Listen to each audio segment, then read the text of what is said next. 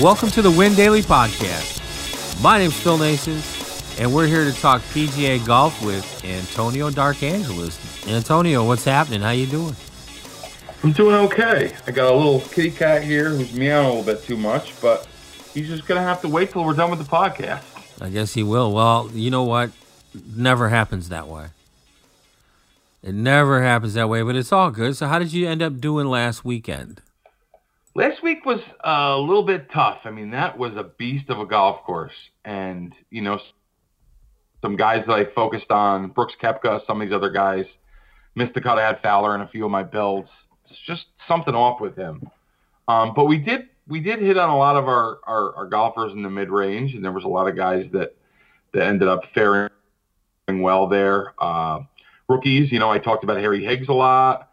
Right in our stuff, we talked about Fleetwood. We talked about Sung J M a little bit, and those guys did pretty well. They did. I ended up doubling up, so I was pretty happy. I was in a sweat at the end. I was very close to taking down my first PGA GPP, but Fleetwood and Westwood, they didn't have the day I hoped they would on Sunday. Had they have, I may have taken it down, but it's all good. And we saw that a lot of our listeners and readers at Win Daily Sports did very well, and why wouldn't they? We have the best coverage of DFS PGA golf anywhere on the internet. Anywhere. I try as I can. I can't find any website, a premium one like Win Daily Sports, where we have so much content, so much to offer in Discord with the pros in there helping out. Sports betting, our NBA, I guess I've been doing okay. And it's been pretty good. I mean, but this week, though, this week is a different one. This is one of my favorites. It's the Arnold Palmer Invitational. I'm a big fan of Arnold Palmer. Have been since I was a kid. Got to meet him in Vegas. Got to hang out with him. And he was some kind of guy. Is some kind of guy. And this is a tough course. Well, actually, it's an easy course for them. Easier. It's a par 72 at the Bay Hill Club and Lodge. And it's played on Bermuda greens, which means they are lightning fast. And the last winner, the defending champion, Francisco Molinari, minus 12, but the numbers there, Antonio. McElroy at 18 under par, Leishman at 11 under par, Day at 17 under par, 19 under pars. My goodness, that's big scores. Folks can make some birdies here. It's obviously it's a smaller field than a full stack tournament, but we have a lot of talent in this one. So there's 121 golfers. That means with top 65 in ties making the cut, that's at least 54% of the field. So you have a little better chance, and you can take a few more risks when you're building your lineups this week, especially towards that bottom end of the pricing.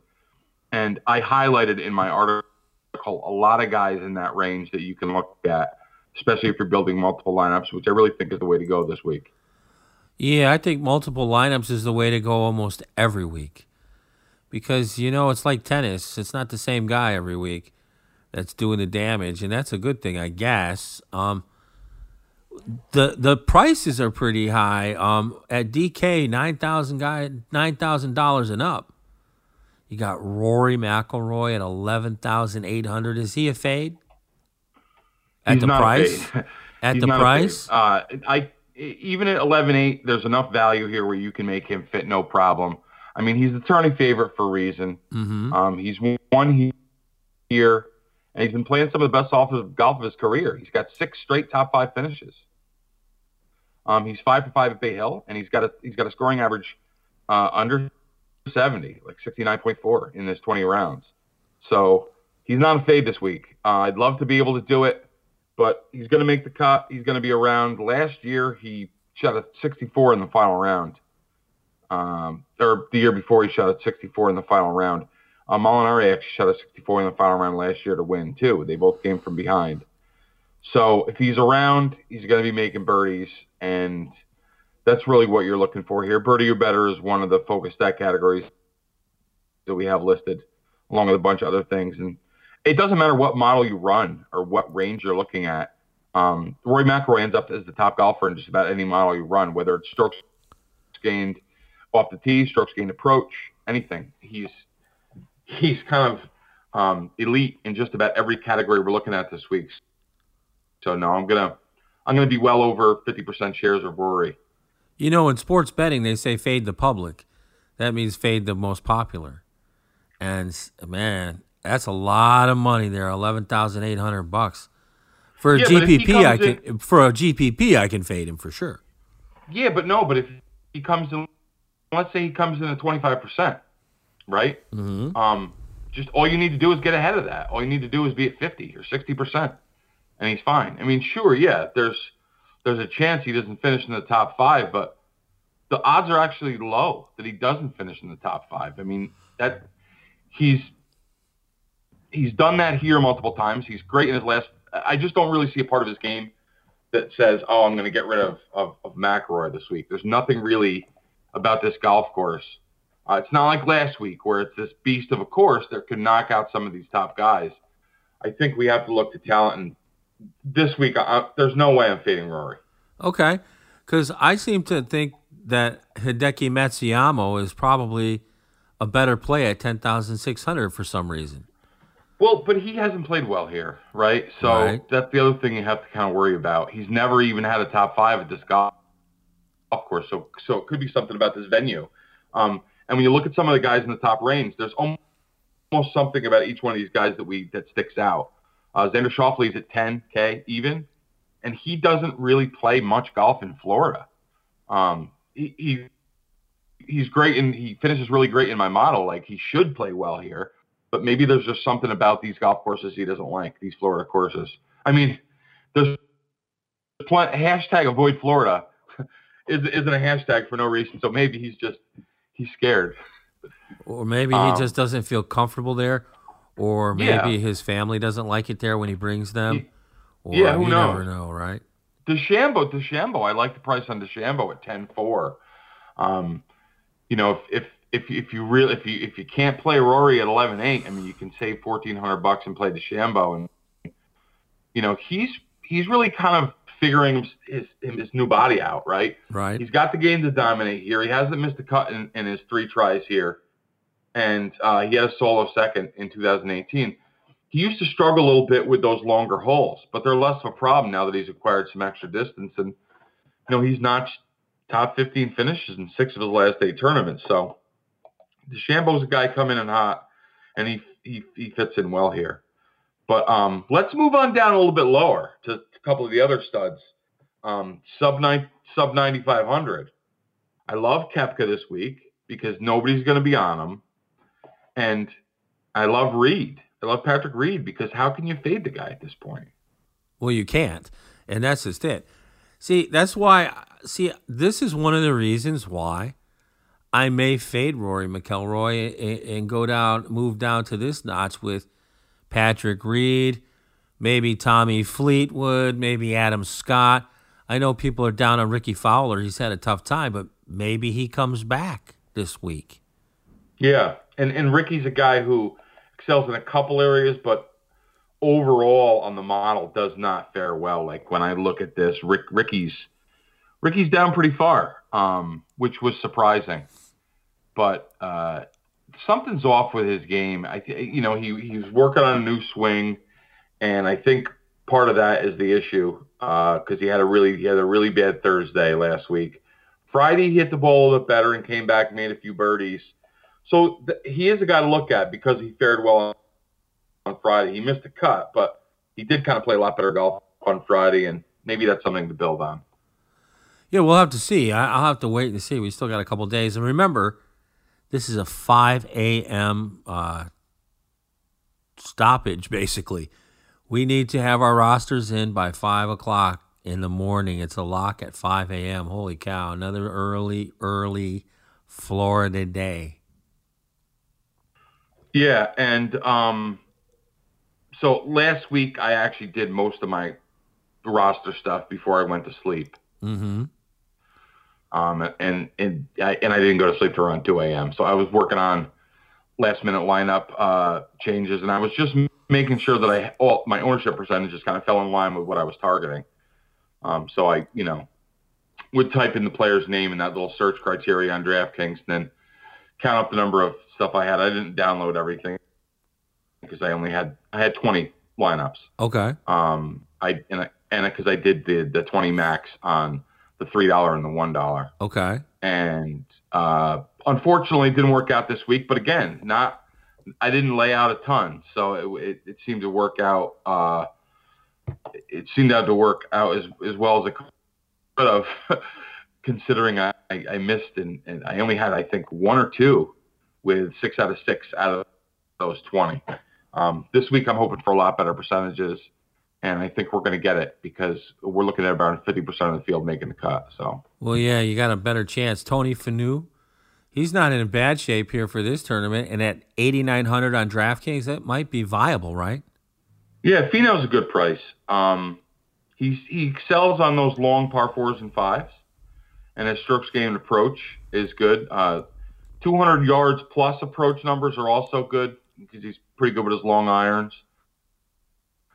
And he skipped the Honda Classic, so he might not be on everybody's radar. Sometimes that helps if the guy doesn't play the week prior to keep their ownership a little bit down.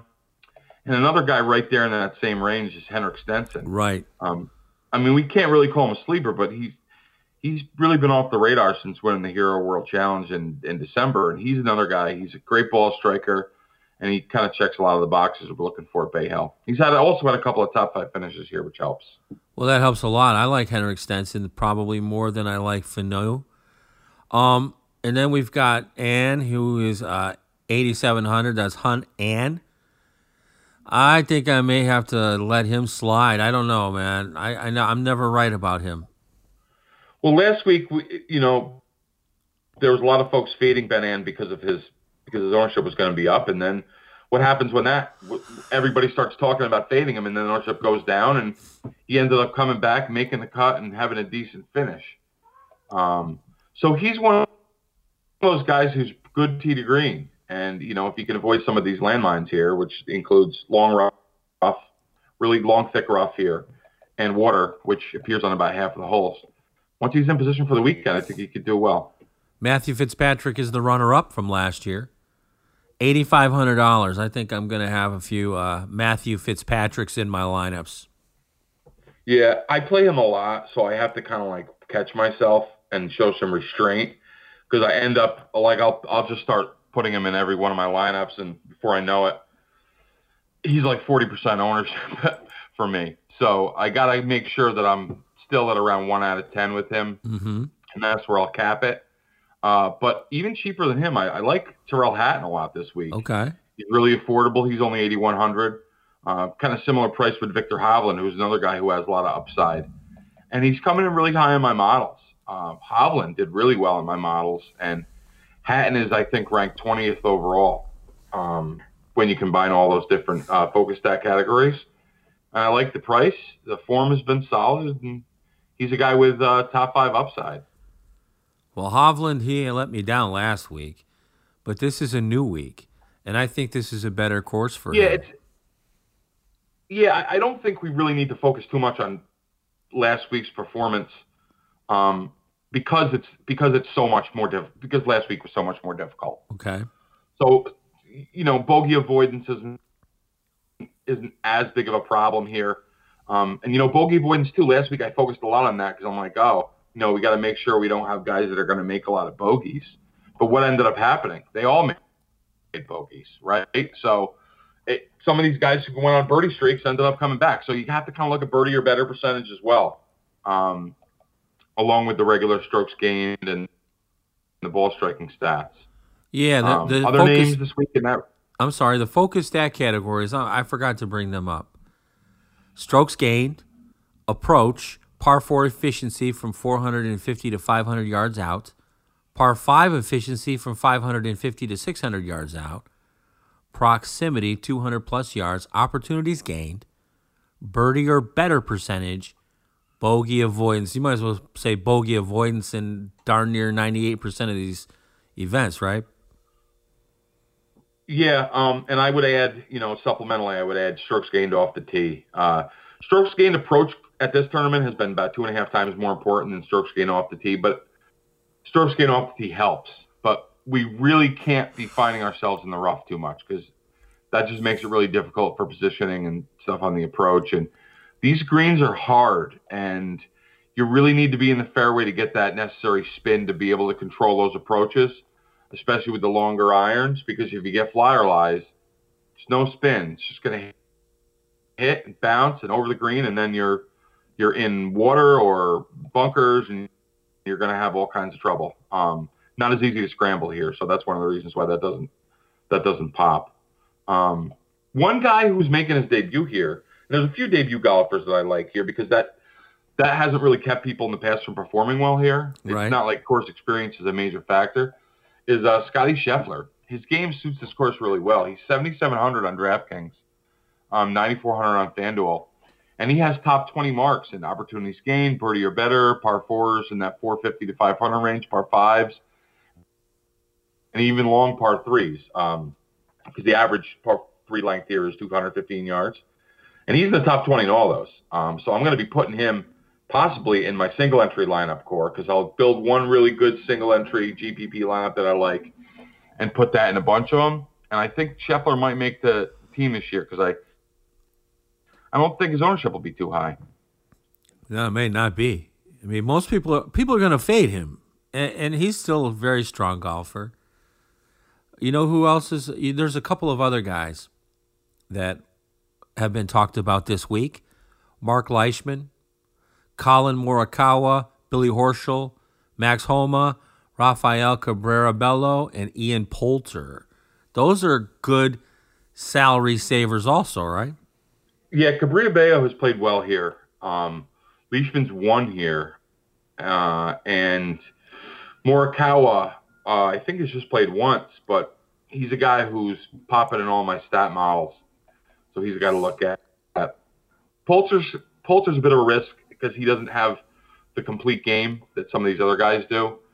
But he's really a field golfer, and he gets hot and gets putting well, and before you know it, he's on the leaderboard. So Poulter's a guy that'll mix into a few.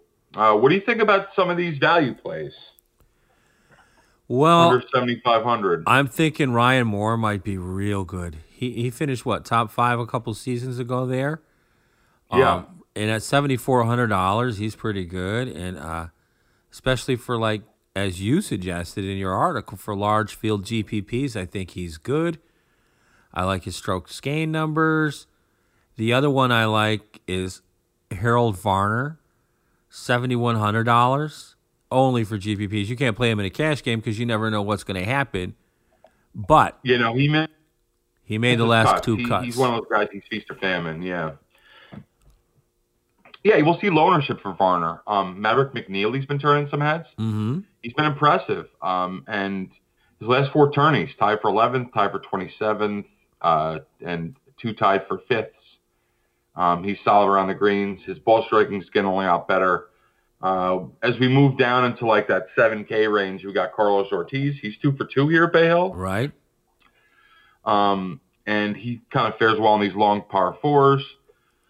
Emiliano Grillo's super risky. He's got a lot of flaws in his game, but he's good strokes gain approach, and he's actually 6th in the field for opportunities gained. He gives himself chances. He just has to kind of come around with that flat stick. His putting's been bad, but he's good here. He's 3 for 3 at Bay Hill, including a tie for 7th in 2017. He didn't play last year here.